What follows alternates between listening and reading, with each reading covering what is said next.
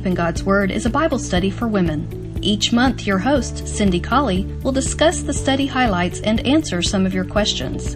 You can find more information about the Digging Deep Bible Study at thecolleyhouse.org. Now let's grab our shovels and dig into the meat of God's Word. At the time of this recording, I am getting ready for the podcast tonight. It will be the November podcast, the second month of our study on the authority of Jesus Christ. As I'm getting ready for that podcast, I was reading over some material written by N.B. Hardeman in a series of sermons that he presented in a public forum in Nashville, Tennessee. As I'm reading this, I just came across some things that are worded so well that I'd like to share them with you as a part of the preparation for the podcast tonight. He says, and I'm going to do some amending here to make it more pertinent to us today, but it's largely taken from page 137 of a book called Hardeman's Tabernacle Sermons. Let's see, I believe this is volume 5. Hardeman's Tabernacle Sermons, volume 5. I'm on page 137. People misunderstand the church of which I'm a member many times. They ask, "Don't you folks have a creed?" We answer, yes. Don't you have a discipline? Sure. Have you not a confession of faith? Certainly so. Well, they next ask to see the creed, and we gladly hand them just the New Testament. To it, he says, I've subscribed 100%. I've pledged myself to be nothing, to accept nothing, nor to do anything other than what my creed has authorized. There we go with our authority. Christ prayed that all of us might be one. Paul pleaded that we all speak the same thing and be of the same mind. And all people who really love the Lord would like to have such a unity prevail. If it is ever brought about, we have to reject all the human creeds and subscribe to the statement in 2 Timothy 3:16, which says, all Scripture is given by inspiration of God and is profitable for doctrine, for reproof, for correction, for instruction in righteousness, so that the man of God might be perfect or complete, thoroughly furnished to all good works. By such a standard as this, all matters that come up for consideration can be tested. If something's presented, we can ask, well, is it a good work? If so, then we're to engage in it. If not, of course, we would pass it by. But how can we know whether or not it's good? Bear in mind that the word good is a relative term. Something might be good as determined by one standard and bad when measured by another. In all matters religious, the Bible is our standard, and by it, all items of faith must be determined. So the Bible then furnishes us, provides us with everything we need to do every good work. God's given us all things that pertain to life and godliness. The Spirit will guide you into all truth. So if the Bible is absolutely silent regarding any matter, then proper respect on my part for the Word demands that it not be in the worship or work of the church of which I'm a member. And it only follows that no question can present itself, but its standing may be determined by comparison with the Word of God. Many things are right within themselves, but they're wrong when brought into the worship and service of God. To illustrate this, Brother Hardeman points out that Christ ate bread in the home of Lazarus.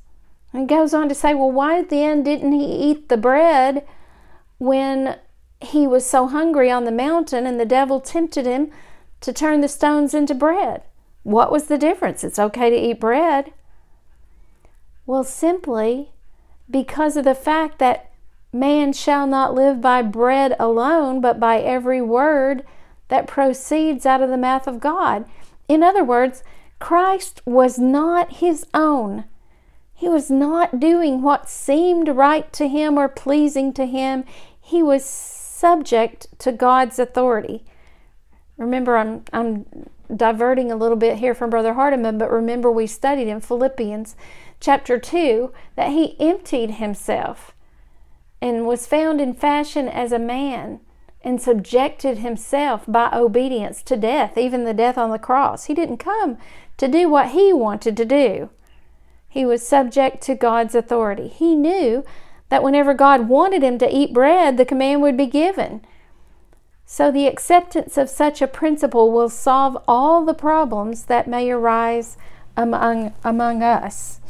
Brother Hardiman goes on, but then he says at the end, when we walk by faith and not by sight, when we hold our own opinions as private property and do not seek to force them on others, it's no trouble whatever to maintain unity and peace within the church.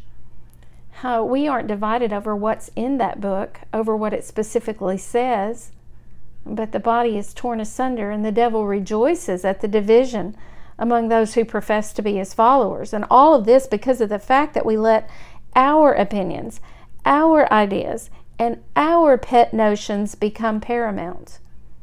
Instead of holding them in subjection and keeping them to ourselves to meditate on in the quietude of our own company as we wish, we sometimes become so enthusiastic over our ideas that we begin to promulgate them and to insist that God's Word clearly states them. Our time is out. Come today and let's all stand upon His Word. I enjoyed reading that as I prepare tonight to talk about 2 Timothy 3:16. All Scripture just there is a generic word meaning any writing. All Scripture that's inspired of God is also profitable, is a good rendering of that verse. He needed to say all Scripture that's inspired of God is also profitable for these four things he's going to list, because all Scripture is just all writings. And what he's saying here, he's specifically talking about all of the writings that are inspired or breathed by God. Those are the ones that are also profitable. In four comprehensive categories, they are beneficial or profitable to mankind. They're profitable for doctrine, for reproof, for correction, and for instruction in righteousness. Sisters, what that means is that they are profitable for teaching me in the way that my life must be instructed. They will instruct every part of my life. They will cut from me those things that are wrong, and they will add to me those things that are righteous. Can you just imagine any quandary, any need, any situation, any eventuality, anything that might come up in your life? One of these four categories will apply and help you to find resolution in the problems of life. Doctrine, reproof, correction, instruction in righteousness. You can look into God's Word, and one of those four categories is going to apply in every situation you face. And it's going to make you perfect. Oh, perfect, Cindy Colley. It's going to make me perfect. Not perfect in character, not perfect in morals, not perfect in your decision-making ability, but it tells you how it's going to make you perfect. It's going to make you completely furnished to every good work. When it comes to doing righteousness, when it comes to obeying God, when it comes to pleasing Him so that you can go to heaven, you've got a stocked pantry. When you walk over to the pantry and look, you're going to find what you need for sustenance to remain faithful to God. Any creed or guide or booklet for any church in the world today that gives more than the New Testament is really giving us too much. Any creed or catechism or guidebook or booklet for a church that gives us less than what the New Testament expressly says is leaving something out.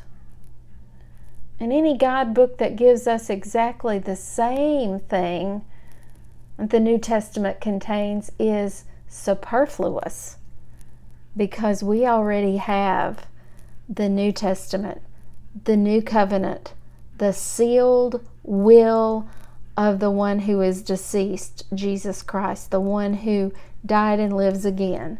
He has given us His will and testament. We have it, and it's all we need. Praise God, it is all we need. And so for those who are committed to do His will in every aspect of life, of course, His covenant is all that we need. Thank you for listening. I hope you have a great day. If you find yourself in Huntsville, Alabama, we'd love for you to worship with us at West Huntsville Church of Christ at Providence, 1519 Old Monrovia Road, Northwest. Sunday morning worship begins at 9 a.m., followed by Bible classes for all ages. We meet again at 5 p.m. for evening worship and at 7 on Wednesday night.